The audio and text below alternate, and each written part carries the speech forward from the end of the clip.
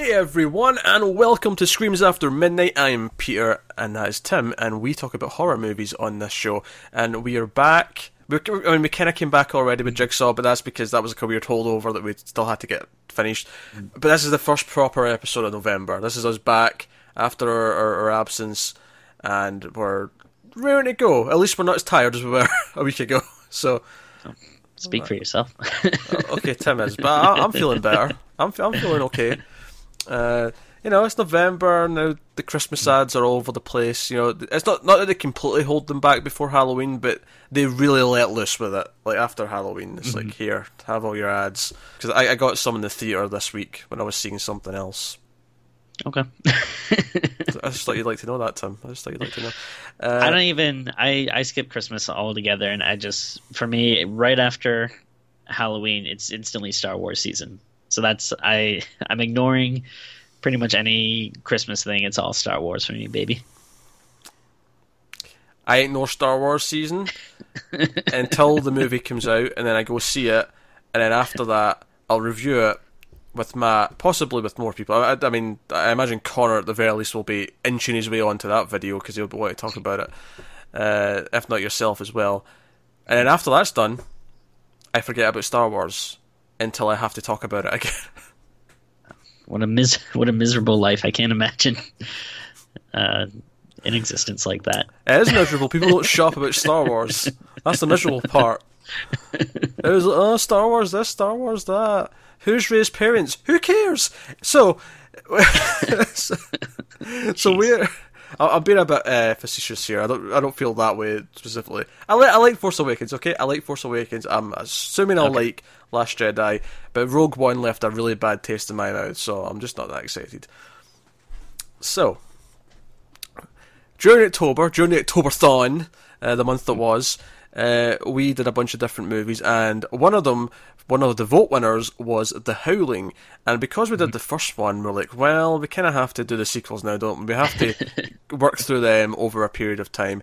So this is the first part of that promise. This is The Howling 2, Your Sister's a Werewolf. A.K.A. What'd you say about my sister? A.K.A. Stirba Werewolf Bitch is the alternate title. Oh. Or subtitles. It's still Howling 2 first, but yeah. Yeah. Stirba Werewolf Bitch is the alternate title. Right. And it has the weird combination of starring Christopher Lee, and you're like, oh, Christopher Lee, that's a good get. Oh, that's good. Yeah. He turned down Loomis in Halloween. Oh, and he's like a big actor. That's a good get. And then it also stars Reb Brown, whose most notable role is that what's the movie called? It was on Mystery Science Theater 3000. Not Mitchell, is it? No. It was like a space movie. They're on like a spaceship, but every scene's shot in a warehouse, and they're riding like little go-kart things, and he screams before he jumps off of it. There's a really famous clip of this bad movie, and it's evading me right now. He's been in a bunch of really bad movies though. He's known for screaming as he fires a gun. That is his thing, which he does in this movie a few times. Yeah, I think when we hit that goal on Patreon, Tim, for the Z movie series where we do just bad movies, I feel like Reb Brown will be appearing quite prominently. Nice. On that show. But so he's in this, and I actually didn't even realise this until they brought it up in the plot that he's meant to be the brother. Because the sister in question, the sister is a werewolf, is actually the main character from the first movie, who's not Dee Wallace. Whenever we see clips of this, or we see like the TV news footage from the end of the first movie, it's not Dee Wallace. It's this other broad. The werewolf definitely doesn't look like her. No, the werewolf looks more like her than the actress does. Yeah. I just meant the werewolf that they show in the clips doesn't look like the same way werewolf. She looked like the werewolf, yeah. So you're saying the effects don't look the same, yeah? It's a different werewolf head, right? Okay, I get what you're saying, Tim. I get what you're saying. I thought you were cracking a joke about the werewolf not looking like Dee Wallace. Oh no. Because to be fair, Tim, it's kind of what you'd come out with. It's your caliber of material. I'm pretty sure it is. Oh, always keep them guessing. Which is funnily kind of the motto of this movie. It kept me guessing quite a bit. For God's sakes, please do not ask me any plot-related questions, because I... Oh, there's a quiz coming, Tim. There's a pop quiz. So, what is Howling 2, Your Sister's a Werewolf in terms of plot? Well, I'll do my best here. So, what was her name? Karen White, I think it was, from the first movie. That was Dee Wallace's character. Right. It's her funeral at the start of the movie, and Red Brown's her brother. He's there, he's all upset. But Christopher Lee's also there. He's an investigator. He hunts werewolves. And he's all at the funeral like, your sister's a werewolf. Hence the title of the movie. Yeah. Just in case you didn't get that. And he's not very happy about it. But eventually, him and his lady friend are convinced, and they go with Christopher Lee to Transylvania to hunt down Stirba. Famous for its werewolves. Stirba, who is like this big bad werewolf. I didn't even mean that pun with the big bad wolf, but I kind of landed in it, and now I'm proud of myself. Who's a big bad werewolf who silver won't kill her. That'll take titanium. Okay, sure. And yeah, so they go to Transylvania and they try and find her in her castle and try and kill her. That's the plot of the movie. That's simplifying it. That's simplifying it down to just the core, A to B of the movie. So I'll ask the question. Yeah. Tim. Yes. Did you enjoy Howling 2? Your sister is a werewolf. I did for the most part, because it's definitely not a good movie. That's 100%. But it is so off the walls. Like, what were they thinking? That it is kind of entertaining. Although I do gotta admit, I feel like it dragged a little bit at parts, which is like, for how crazy it was, there were times where I was like, I want to back you up on that statement, because I feel like it feels like a movie that you could watch with friends and you could make fun of and just laugh at the craziness of it. But at the same time, I fell asleep watching this twice. Yeah, it was there are large chunks in the middle where it gets really, really boring. And nothing, and I think it's because it doesn't make a whole lot of sense. You can't follow why things are happening, so you just start drifting off. I was 10 minutes late to this recording because I'd forgotten that I still had 20 minutes left of the movie to watch, so I had to go watch the rest of the movie before we came here. That's why, because I felt. The first time I was lying in bed. Okay, I'm kind of in the situation where clearly I was thinking I might fall asleep. The second time, though, when I was watching it earlier today in the afternoon, I was like, no, I'll go watch the rest of this movie. I was sitting on the couch like a civilized human being. And I fell asleep again. Yeah, so, I actually watched this in two chunks. One was, I also had to take a nap. I had just been working more overtime at work, but I got up real early, so like I started watching it at one point when I got home, and like I probably watched maybe like about 45 minutes of it, and then I had to meet up with a friend. But I was like, I really want to kind of get a little nap in before. But and it's kind of weird to say because it is like batshit insane. There's so much like crazy stuff that happens, and again, I think, I don't know if we're talking about it off air or if we mentioned on like the other podcast or something, but I think you had mentioned before about how like they obviously want to do a vampire movie. Yeah, it's a very clear. It is a vampire movie. The vampires just happen to be werewolves, if that makes any sense. Because it's like they have to go to Transylvania. They have to find a castle. There's weird mystical elements to it where they've got magic powers, which feel more. I mean, I still wouldn't like it if it was in a vampire movie, but it feels more vampire-esque than it does werewolf. They're in coffins and they're impaling them with not really wooden stakes, but still like titanium stakes. It's like close enough where.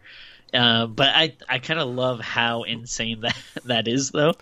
I love the idea that someone had a vampire script lying around and went, let's just change the word vampire to werewolf and we'll call it The Howling 2. I feel like that's what happened. And they added in this small connection where it's meant to be the character from the first movie, like she's the sister who's already dead. Like, okay, it feels so. And I want to point something else out. It is crazy and it does a lot of really weird things, has a lot of weird moments.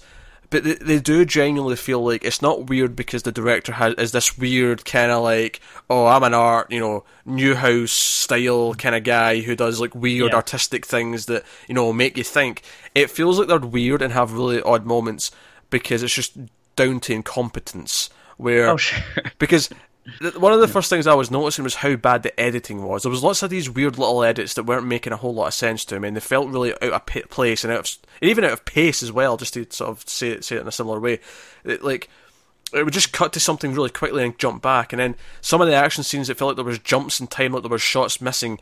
It felt like this was a mess when they were shooting it, and then the editor did his best in the editing room to try and cobble it together, and it just wasn't. Because so early on in the movie, after the initial funeral, Christopher Lee goes to this nightclub, this bar, to hunt down potential werewolves.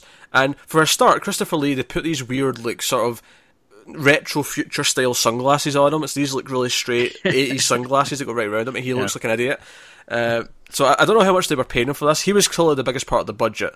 Most of the budget was going to Christopher Lee, I have to imagine. Well, I mean, when you're doing a werewolf movie, you got to get the name that is synonymous with werewolves.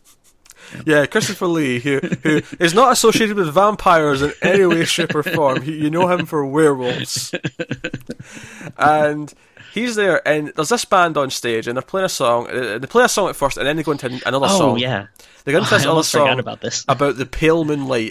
I know that they were singing about the pale moonlight because they played this song in the movie about 10 goddamn times. You hear it on stage here, and it keeps playing as some of the characters leave, and it continues into the next scene, which was fine. That was like a normal way to transition out to the next scene, right? And then there's just multiple times in the movie it becomes the theme song where it just starts playing.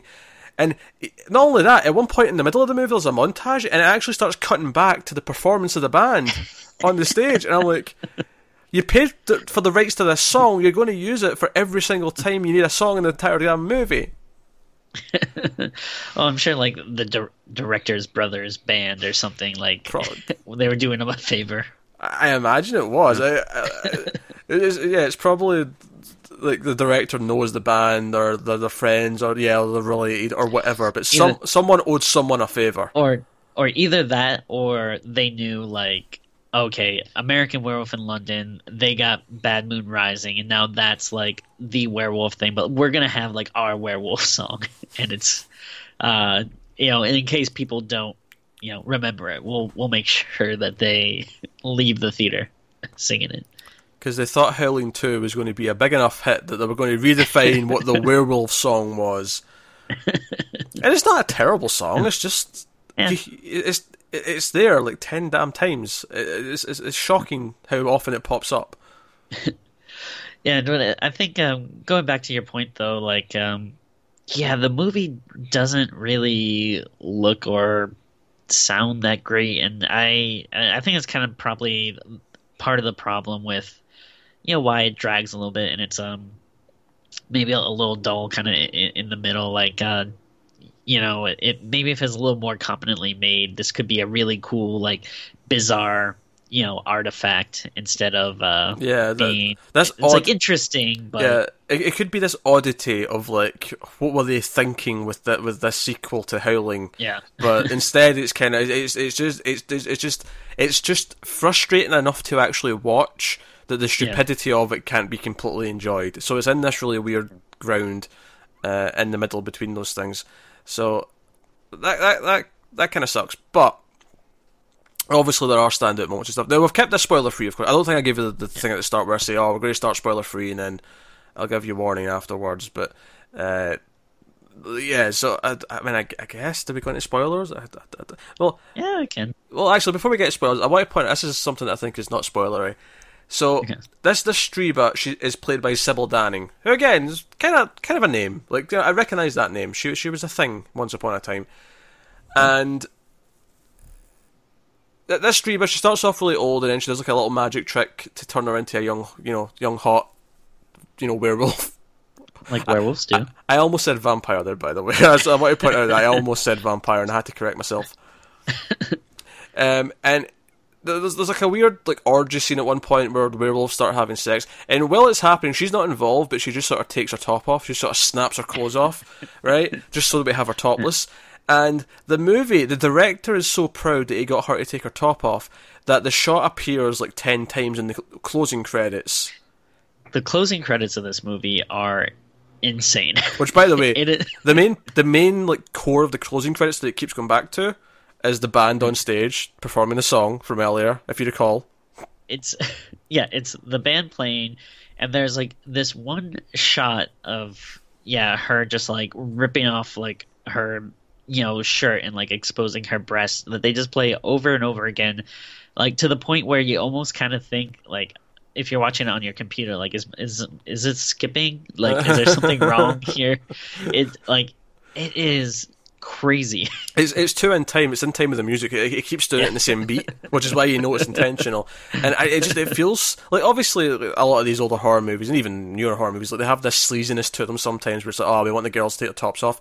But this felt especially sleazy. It was like, oh, I got her to take her top off, so we're going to try and repeat that shot like 10 times in the closing credits.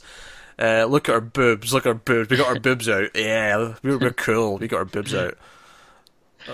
I don't know. I wanted to bring that up because it was baffling to me. It is bizarre. So I'll give the spoiler warning just so that we can just talk freely about the movie and the plot.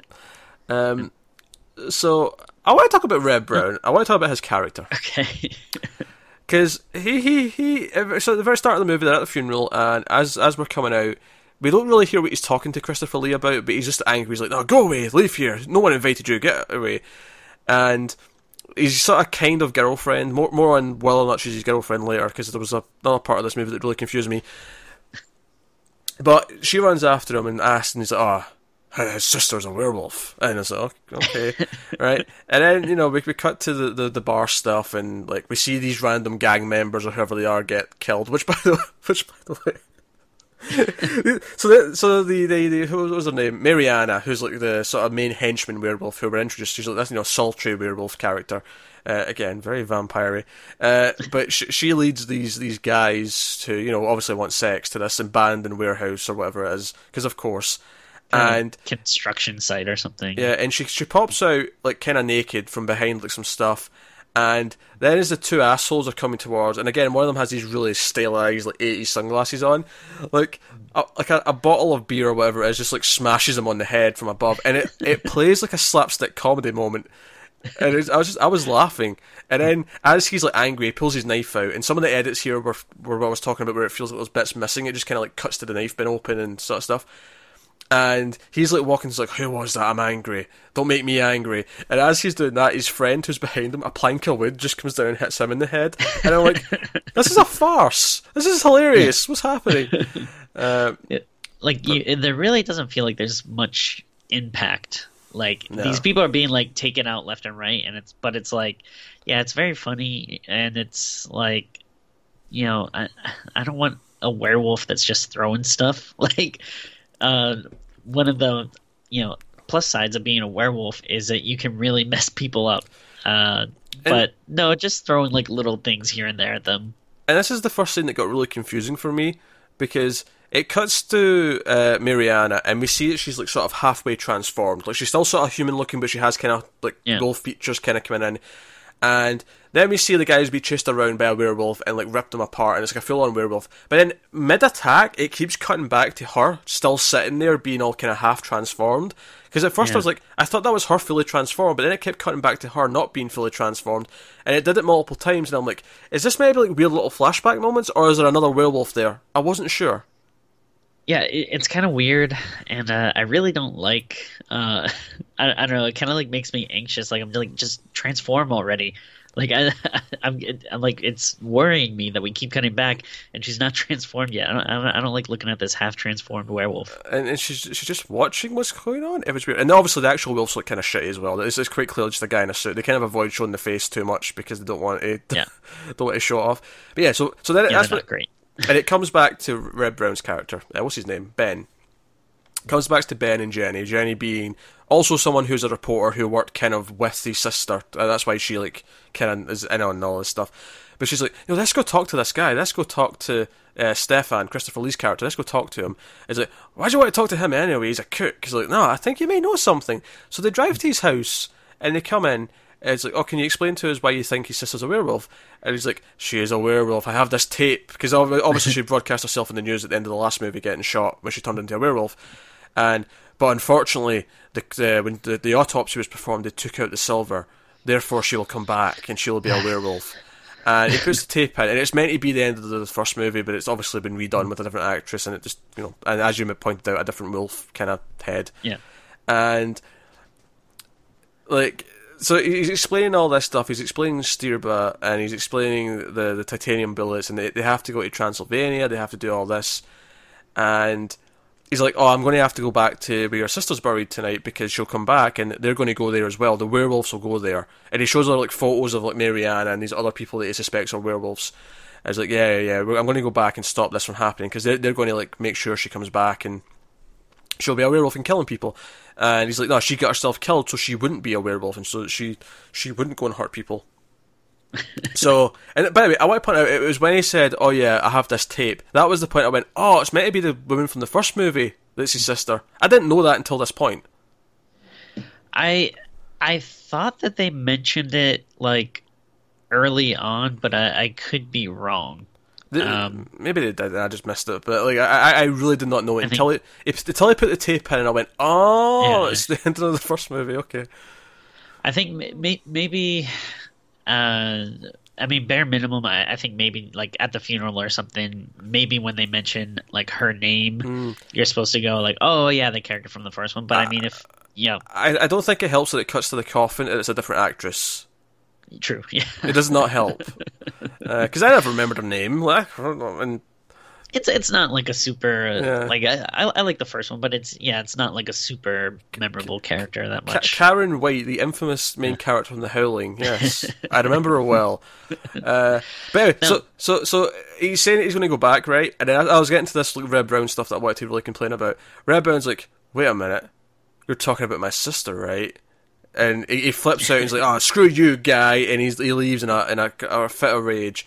And she leaves after him, but she grabs the bullets, and they go back to their apartment or his apartment. I'm at this point they're not a couple actually, so I guess it's just one of their apartments. But they go back to his apartment and they sit down, and he's like, "Do you believe that guy? All that stuff he was saying about doing this and doing that, and she's like, aye, and basically it's like he didn't understand the previous scene, and he's getting her to explain all of the things that he said, and then eventually she brings up, oh yeah, he's going to go back and make sure with the steel or the silver rather to make sure she doesn't wake up. And he's like, what do you mean?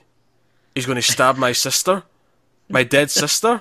And then there's a moment's pause, and he goes, I'm going to kill him, and he just gets really angry, and I'm like, what the hell? He's just jumping around he's I mean, I get why he's motivated to do something about it. I get why he's not comfortable with it. But he just immediately jumps to, I'm going to kill him. That's all it is. I'm going to kill the son of a bitch. Oh man, he was all over the place. Yeah. Now I will say I kind of don't hate this plot. I like the idea of, at the end of the first movie, she has this broadcast thing, but. It's kind of...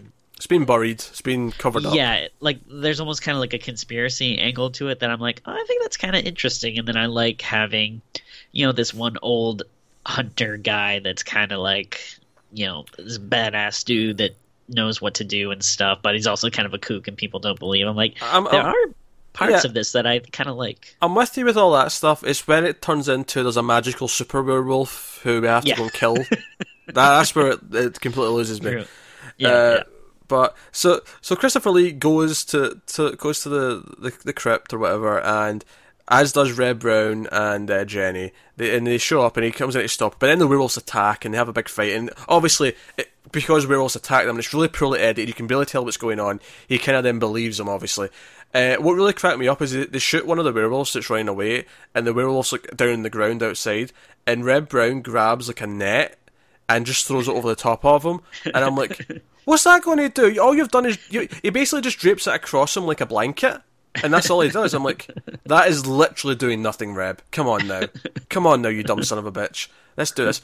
So basically he dies and he transforms back, and Chris was like, well, I'm going to go and kill the leader, the Striba. I'm going to go to Transylvania, and so keep in mind that earlier today, Reb was like, I'm going to kill the son of a bitch. He walked in with a shotgun with the intent of killing him in the crypt, and then as soon as he says this, he's like, well, I want to go with you.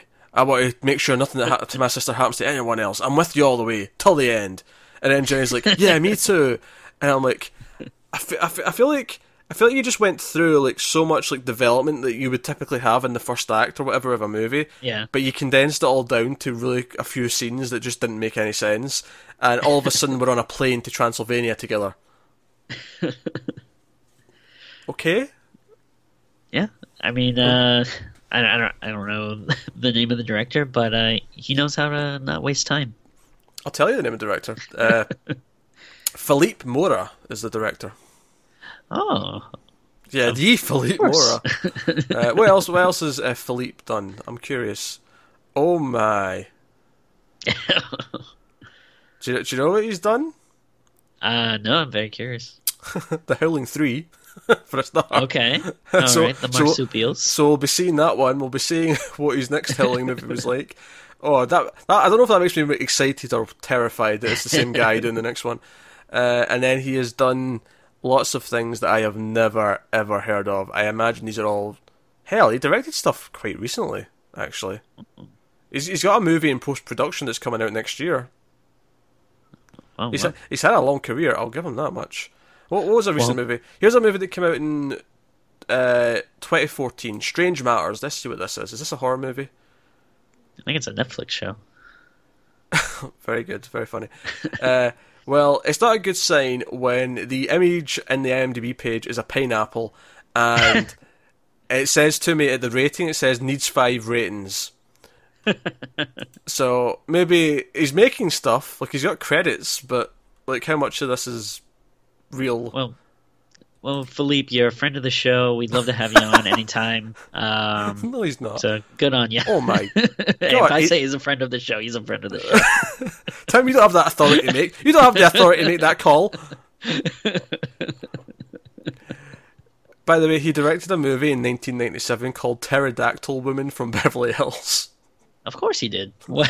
When you get when you're sitting at home and there's a ring at your doorbell, and you open it up and there's just a script on the bottom of your steps called Pterodactyl Woman from Beverly Hills, you start shooting immediately. That is not a movie you pass up on. Which stars the mum from the National Lampoon's movies, for the record. Oh, okay. Well, I'm sure we'll be doing that shortly.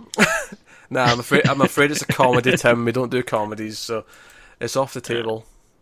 Damn it. Well, it's off the table. Maybe we can squeeze it in for Dinosaur Month. Oh, that's an idea.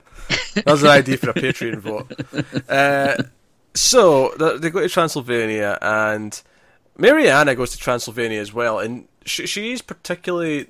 She shows up dressed in like the most absurd way possible. She's wearing like a sort of leather like suit jacket almost, but with nothing underneath it, so it just looks like, yeah, people would be staring at her but she walks down the street for looking so... And it's not even skimpy in a traditional sense, it's a really specific kind of bizarre, I'm making a statement kind of skimpy. Yeah. Kind of thing. And now, yeah, it was definitely out of place, especially since... I don't know if I missed this. Like, I don't know if there was a festival or something going on, or if everyone...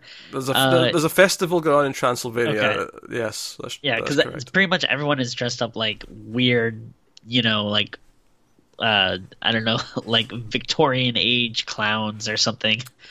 Let's not gloss over though. When she arrives, she gets other werewolf men like pick her up, and she gets helped into the back of this truck.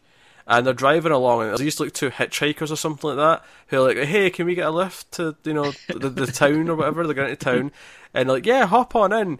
And they get lifted into the back of the truck, and we just hear them screaming and dying immediately as the truck drives off. But what I thought, again, this is going back to the shoddy filmmaking, is that you can clearly see them still in the truck, just kind of like looking for a seat, but you hear the screams.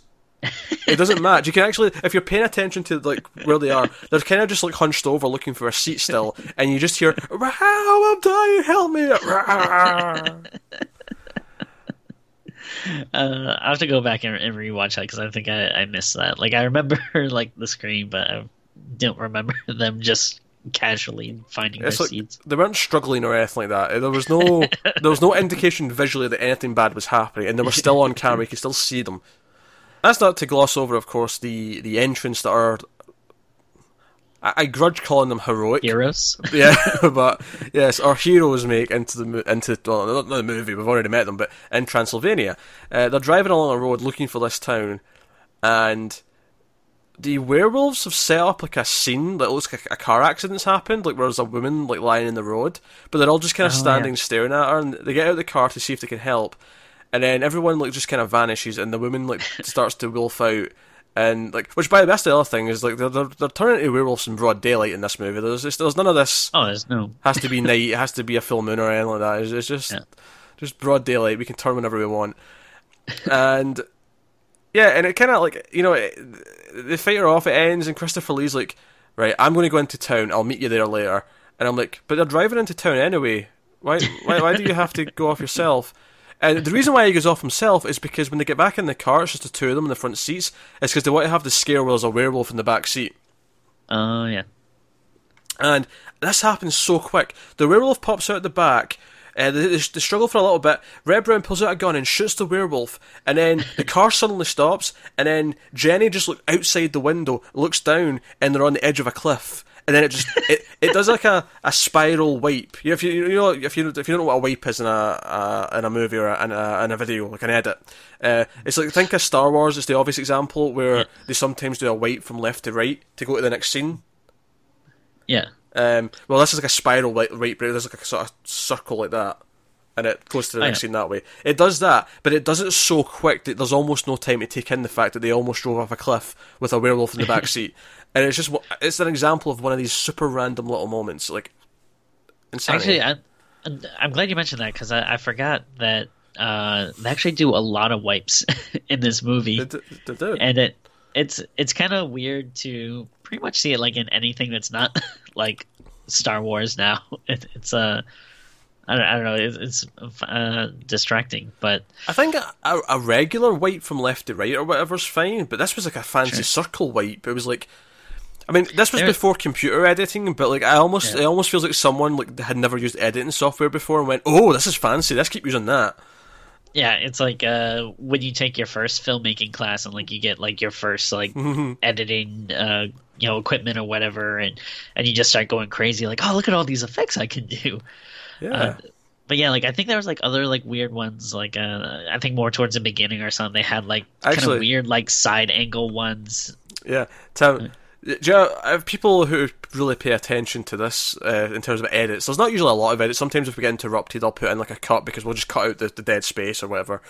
But there's always a cut around 30 minutes or so because the software can sometimes, the video and audio go out of sync. So we always stop at about 30 minutes or so and then just, we just go back into it, but we just put a cut and then just start a fresh file. It's also good in case there's a technical fault and we lose part of the recording. If we've already got the first like 30 minutes saved, it's good practice. But anyway, the point I'm bringing this up is that there was a cut about 3.5 minutes ago, right? If I can put in a circle wipe for the cut, I'm going to, just for the fun of it. Cool. just for the fun of it. It'll look strange because it'll just go to us again rather than going to something completely different. But just for the joke, since we're bringing it up. But anyway, what you said, Tim, you were going to make some fancy point, and I was like, no, I'm going to do circle wipes. No, that's pretty much it. I was just saying that, yeah, the wipes were kind of distracting, and yeah, I think there was like some in the beginning that kind of, I don't know, they seemed odd, like to just kind of come up at like weird angles, or they would have, it seemed like almost two wipes going on and like meeting each other or something. Yeah, I don't know. Baffling. It's weird. Absolutely baffling. So Reb, or I should say Ben and Jenny get to the town. They go in, they walk through the festival, they get into the hotel, and the concierge at the hotel is like the first of a few really weird characters who are just really quirky for no reason. Like, I thought they were setting up that they were going to turn out to be werewolves or something because they kept laughing and giggling at things. But this guy is just like, haha, get you a room, yes, yeah. Welcome to Transylvania. And he's always smirking at them. It's like he's intentionally very creepy, but there's no payoff to it. He's just creepy. I kind of like got the sense that pretty much everyone in the country was a werewolf. I mean, maybe, I don't know. But he's just like, that's the way he's acting. He's so strange. Yeah. And actually, this is where I was talking earlier on about confusion as if they're a couple or not. Because here, he's like, "Oh, I'll get you a room," and Reb says, "Oh, two rooms," and I'm like, "Oh, okay." So they're not actually a couple. They're just like, they know each other because of his sister. She worked with her, and he obviously brothers, so they're acquaintances. But then she says, "No, just one room is fine with a view," and I'm like. Okay, so maybe it's a will they won't they thing, and that's fine if that's what you're setting up, that they kind of have a thing for each other, but they've not really consummated it yet. Maybe there's going to be some awkward things, or awkward, like, maybe they'll do it now, and maybe they'll confess their feelings for each other. It cuts to a scene in the hotel room where they just start having sex, as if they've done it 100 times before. I think, we kind of buried the lead here, but this is a very sexy movie. There's a lot of sex going on here. Well, there's a lot of sex. I don't know if I'd call it sexy, but there's a lot of sex. Most of the sex is half transform werewolf people. So I don't know if I'd call that sexy, unless you're really into the bestiality. In which case, power to you. Just get consent from the horse before you do it. But yeah, there's like they don't really they don't shy away from these lovemaking scenes. It's pretty in your face, and sometimes and that's probably what the concierge was giggling about, because he knew this was going to happen. Sometimes they'll cut to the werewolf orgy just for a quick 2-second shot, and then cut back to the scene that they're on. We're kind of led to believe that this werewolf orgy is pretty much all they do. In fact, I'm kind of curious why they need to kill these werewolves, because it seems like they just want to hang out, have sex with each other. No. Oh, which by the way reminds me, after she becomes young, Stirba, it's when she becomes young, she has this top on, she rips off. That's that scene. But then when we see her later, she comes back with this costume that she has for the rest of the movie, which is maybe a bit too skimpy for this comparison, but it's basically a sluttier version of a Power Rangers villain costume. Okay. It looks really cheap. There's bits of plastic on the front of it. It's really ridiculous looking. So from here, after a night of sex, they come out of the hotel. they see a dwarf, a little person who's across the other side of the festival, and he's basically just like, "Come over here." Yeah. And he's like, a real weird, creepy giggle. And she turns to Ben. She's like, "There's a dwarf asking us to follow him. Do we follow him?" He's like, "Yeah, I guess, why not?"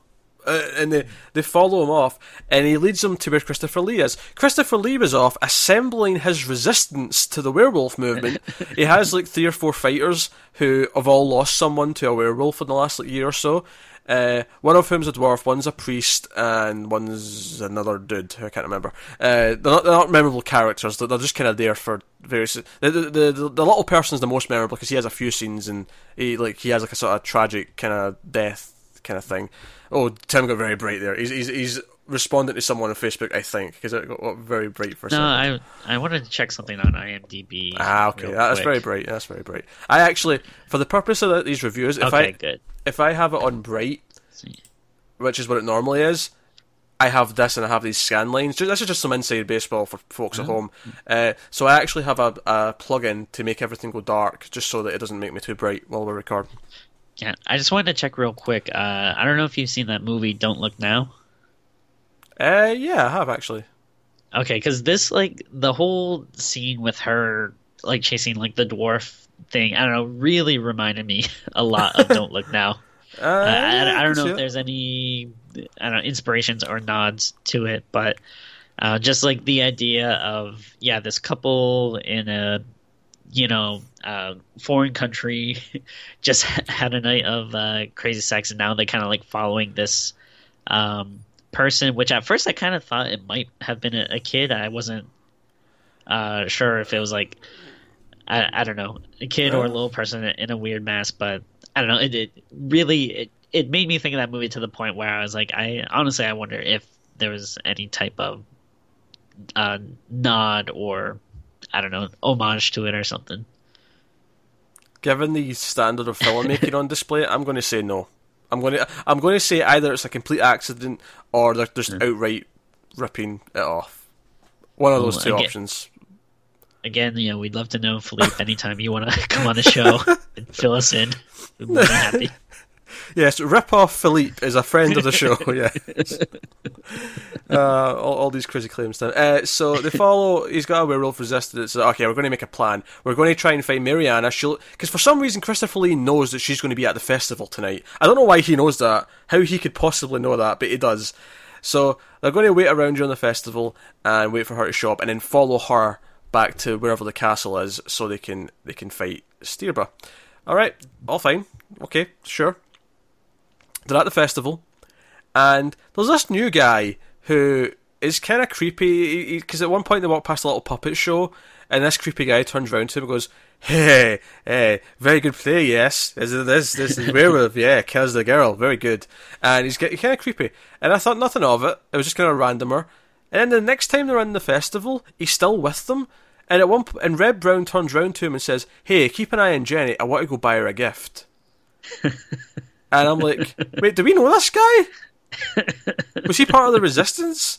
And so he leaves him with Jenny, and then here's the weird thing. He goes off, and the next time we see Red Brown, I shit you not, he's in the woods with the dwarf, and he's gone out because they're in pursuit of Mariana.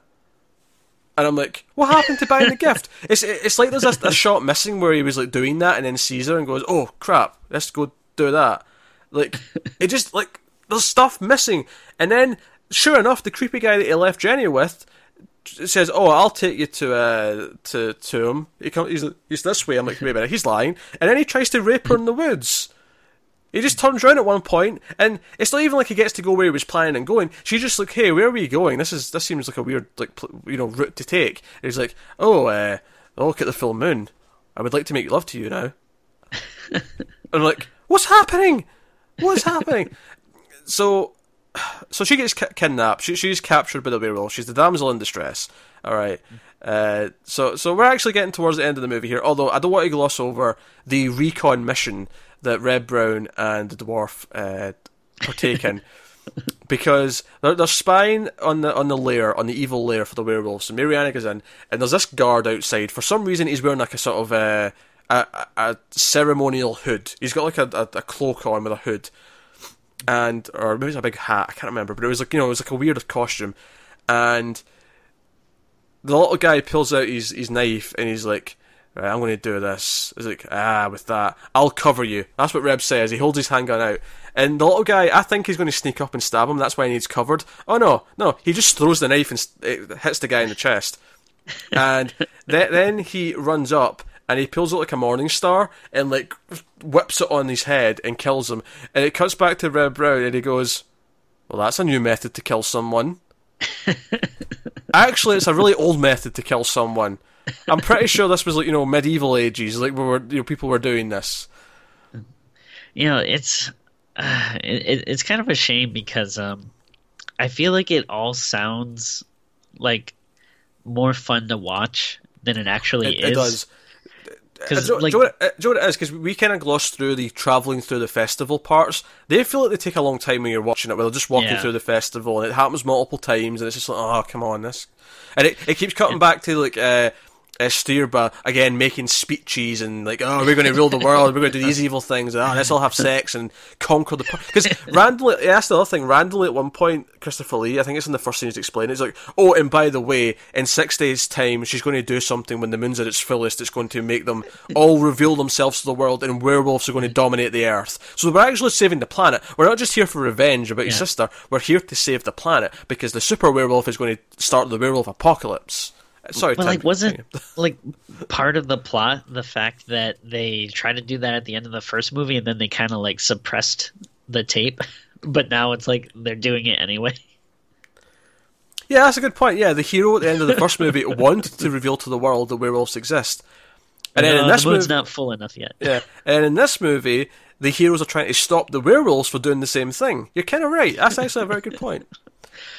But just like you were saying, though, I think, I don't know, probably just because of the kind of like shitty filmmaking, maybe that makes it not as fun to watch. And yeah, there's all these draggy parts, but like when you describe it, just these crazy outlandish parts are insane. It would make a really fun movie to watch if it was just I don't know, put together a little better, or Yeah, like I still just want it. trimmed up. I want it to be as silly as it is.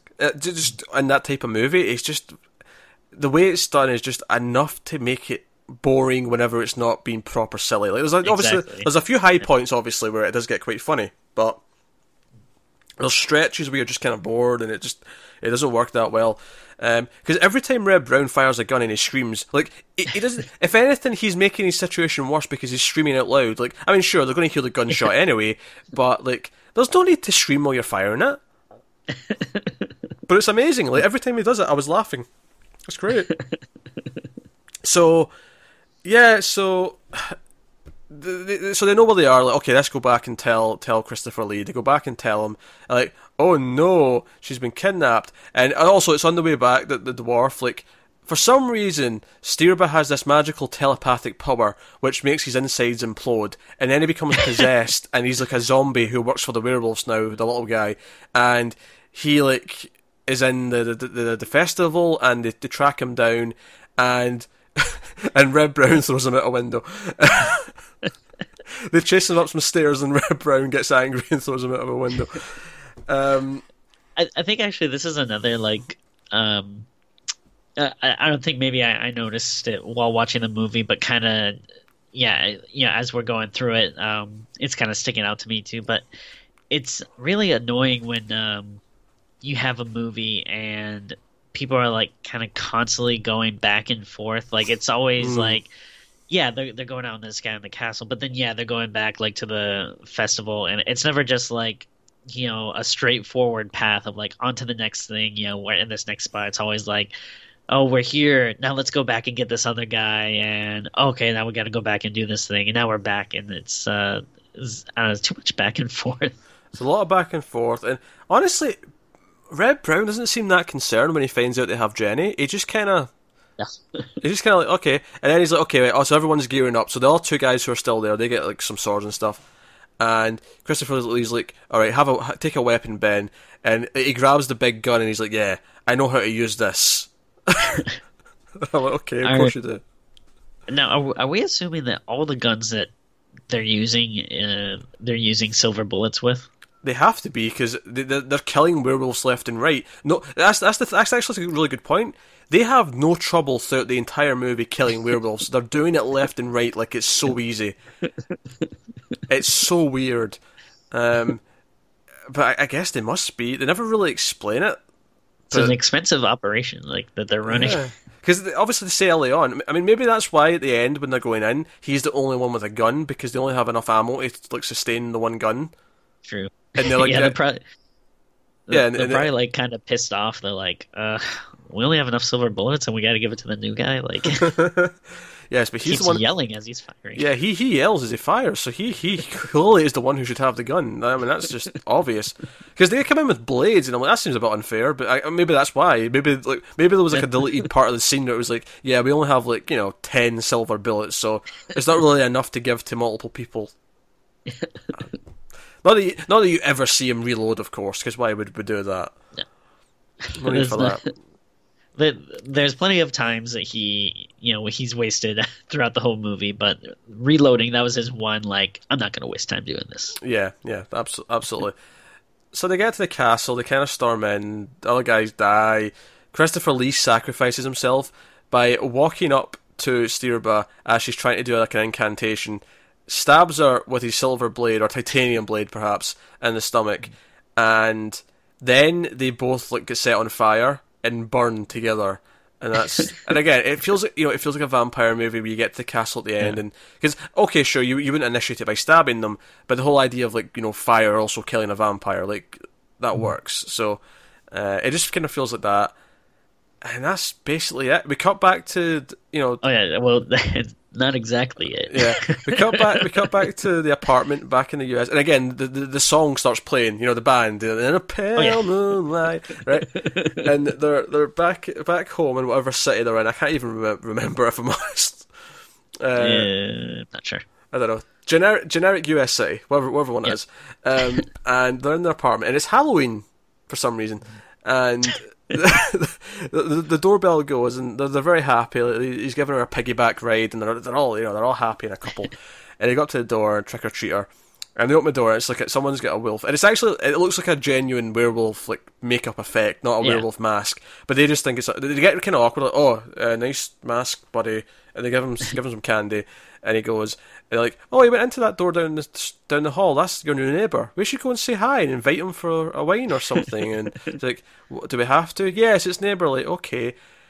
Cue. I mean, I think there's been some that I've missed, but I didn't miss. No, because I got the weird guy who liked the puppet show, who then turned out to be someone who wanted to rape Jenny. He was just like a weird oddity. We had obviously the concierge.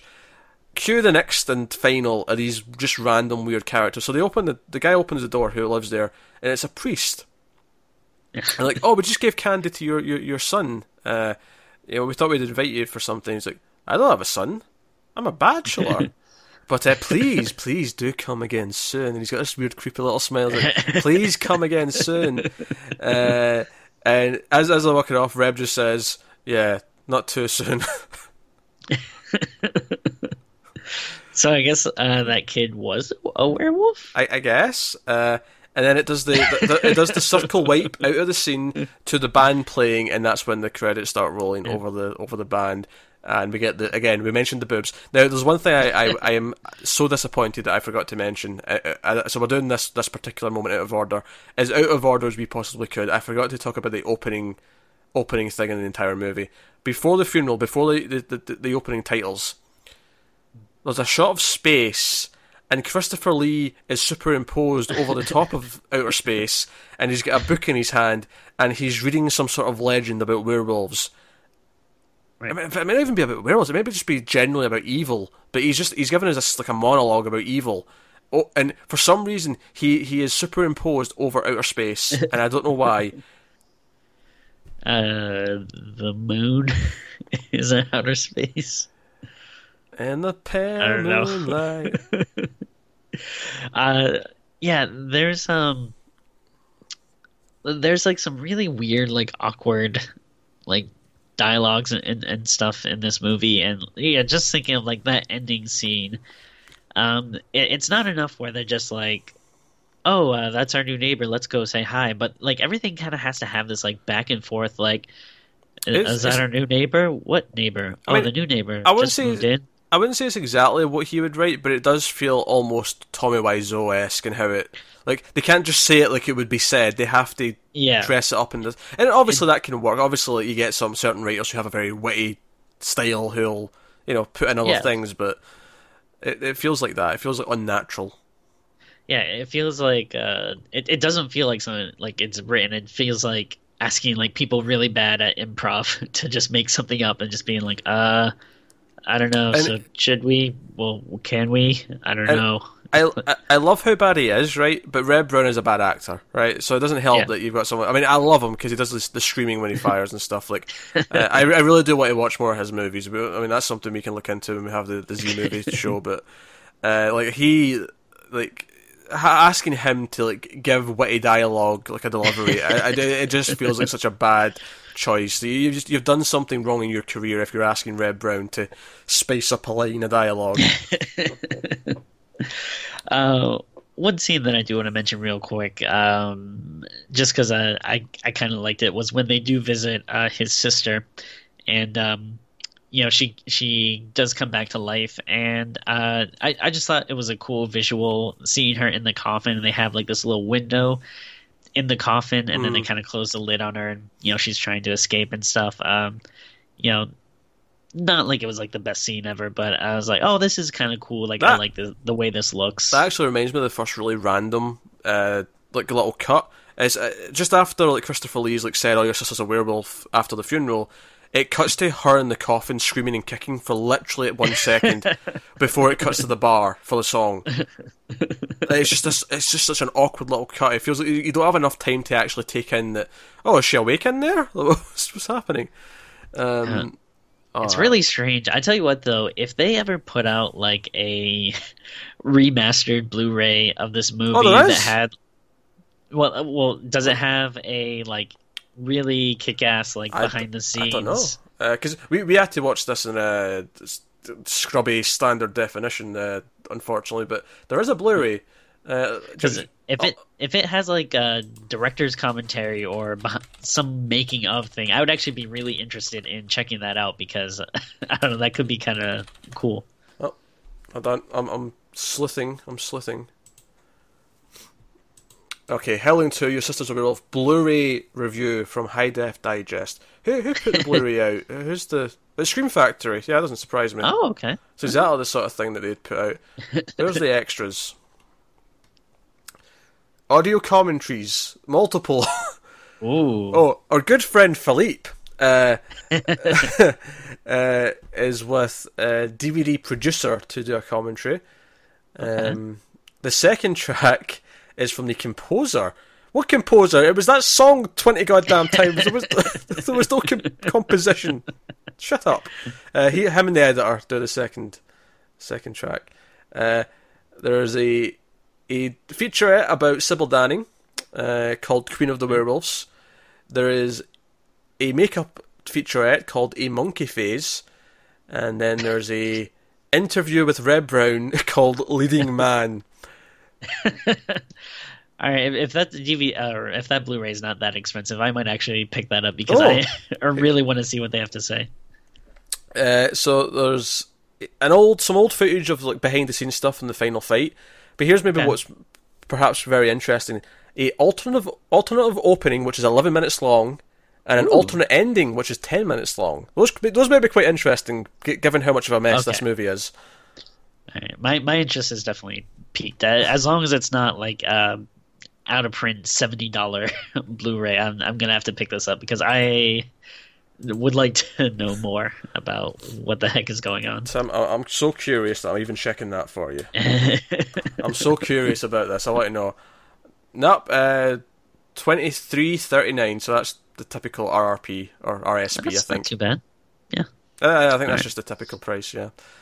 I'll scoop that up and maybe if there's any crazy revelations, I'll have to let everyone know. Yeah, unfortunately, I do not believe that any of the sequels past this have Blu-rays. I don't think, but I was vaguely familiar with this. One of these labels putting it out, so yeah, it makes sense. It's Scream Factory, typically tested, but it's them or Arrow, and occasionally someone else, but usually them or Arrow are the ones putting out these weird horror movies.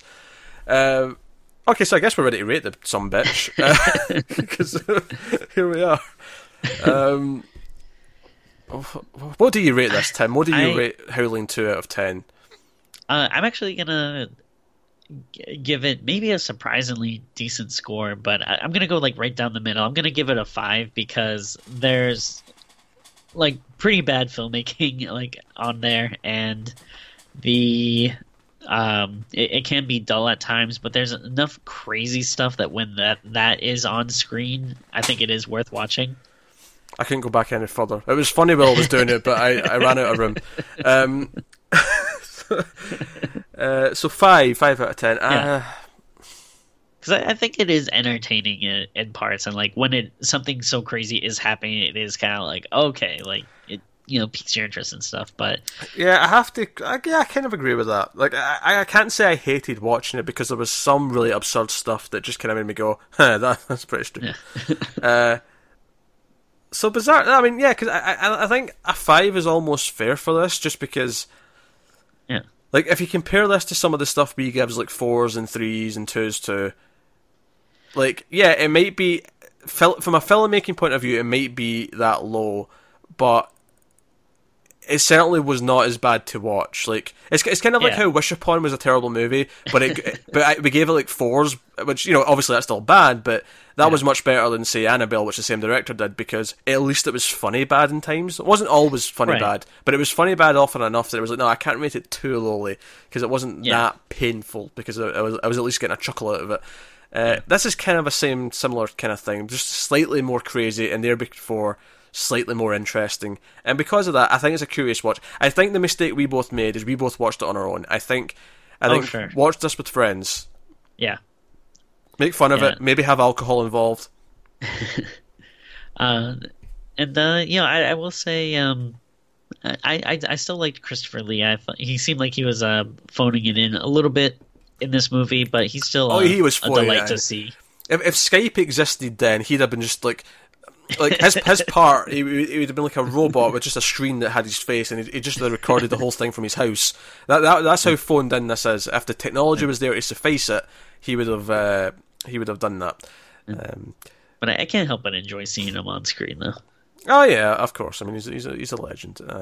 It's just so funny because he died at such a healthy old age. You know, he was in his 90s before he went. That it's funny that how even in the 80s he was already an old man. You know, I think I kind of forget that when you do grow to be that old, is that you're kind of an old man for like a third of your life, or an old woman, obviously. If you're, I'm saying man because we're men, but well, not really. We're boys still. I don't really feel like. I mean, do you feel like an adult? I don't really feel like an adult. Sometimes, sometimes not. I barely feel like an adolescent, if I'm honest. Like. I mean, like some days I wake up and I just immediately start reading comic books and playing video games, and then some days I wake up and have to put together paperwork for a house loan. So I go both ways. Yeah, but as since you've proposed, I feel like if you just go back a year, like it's tipping the scale. I feel like getting married is kind of the official like, oh, I'm growing up. I mean, it's growing up for a good reason, but it's like, oh, I'm still growing up. Oh. I'm also I mean, this isn't necessarily me, but I'm starting to have friends that are starting to have kids. So I know. then that kind of gets into a point too where it's like, oh, I'm gonna go spend the Saturday by going and visiting my friend's kid, and then that feels like a weirdly grown up thing to do. Are the kids' parents there, Tim? Oh yeah, of course. Just checking. just checking. Be vigilant, people. I'm already suspicious enough that your cat seems to be pleasuring itself behind you. It's just grooming itself. Tim, I've got 3 cats. Look, he's properly getting into the crotch now. Look at that. He's going right in for the balls. Is it a boy cat, actually? Maybe a lady cat. No, that's one of the guys. That's one of the guys, yeah. I know you have met him. All 3 of mine are all male, but... nah, it's okay. He was going for his balls. I got the one girl cat, Damien, and then the other 2 are boys. Yeah, you have... Yeah, you give it a boy's name just to make things confusing, but yeah, sure. Here we go. So that's been Howling 2. Hopefully that was an enjoyable... Your sister's a werewolf. I'm an only child, Tim, so... Mahahaha. It is just funny that the movie sounds like an insult. It reminds me of when System of a Down released an album called Steal This Album. I just imagine it's one of the most shoplifted CDs of all time. Because people are like, it told me to do it. It says it on the cover. Just look at it. Oh, okay, I guess. You can't fault a guy for following the instructions. So yeah, there we go. That has been Howling 2, Your Sister's a Werewolf, aka Howling 2, Steer by a Werewolf Bitch, they're both good titles. I can't fault either of those. They're both funny. So there you go. So let us know what you think of the movie if you happen to have seen it. Obviously, we will be back with Howling 3, although not too soon. We don't have a deadline to hit with these, so the plan is to do roughly 1 a month. But however, we've actually got like 4 franchises we're kind of on this path with right now. Oh boy. So you can basically expect a franchise movie once every week. But it'll rotate through the franchises though. So next week we've got number 2 in another franchise. I won't say which one though. You can wait and find out. And of course something else, because we're doing 2 a week. So thank you very much. Look at Tim's trying to remember what they are, because he doesn't even know. Something to do with some type of shark. I don't remember. Did we do a shark movie last month, Tim? Because we did the first movie and all these things last month, so it's definitely not a shark movie. Not unless I'm really forgetting something. I'll double check. I'm sure there's a shark in there somewhere. That is us, guys. So let us know what you think of the movie in the comments. Like, subscribe, get us on Twitter at mild_fuzz for channel updates and stuff. If you want to support the channel, head over to patreon.com/mildfuzztv, and you can do that over there. Of course, some of the perks that are related to this include, but are not limited to, you get the Tales from the Crypt reviews a week early at the $1 tier, but in the $5 tier, you get to vote once a month on an episode. The vote for next month is all winter-themed movies, so that's up for the whole of November, and then we'll do the episode in December. That's how that works. And also in that tier is the Crypt, which is where you just suggest movies that you want us to do. They get added to a big to-do list, and every so often we'll pick one from there, and we'll do it. Probably at least once a month, I imagine, if we can. We'll try and keep it so we're constantly chipping away at it a little bit. But so there's already movies submitted for that. There's also one of those for 121 in Flux now as well, called The Vault. So they're both in the $5 tier. And then on top of that, the $8 tier, which is the commentary track tier, gets a single commentary a month from me, a dual commentary, or even maybe trio commentary from me, myself, Tim, and maybe Matt. The first one's free from last month, free for everyone, but this month's will be behind the paywall. Although I can tell you right now, this month's is not a horror movie. That said, you will enjoy it. That's all I'm going to say. I'm just going to say this: you will be into the movie we do this month, and also as part of that paywall, that perk. I should say paywall. That's a really weird way of putting it. As part of that perk, I do weekly Buffy the Vampire Slayer commentary tracks, which are kind of horror related. It's kind of a horror show. Yeah. I'd say it definitely is. Yeah. So no, that's all the plugging. That's all the plugging stuff. So thank you once again for watching. Keep watching TV. We're not doing TV. Keep watching horror movies. We'll see you next time, guys. I'm getting delirious. It's a stupid werewolf bitch movie. It's put me off my game.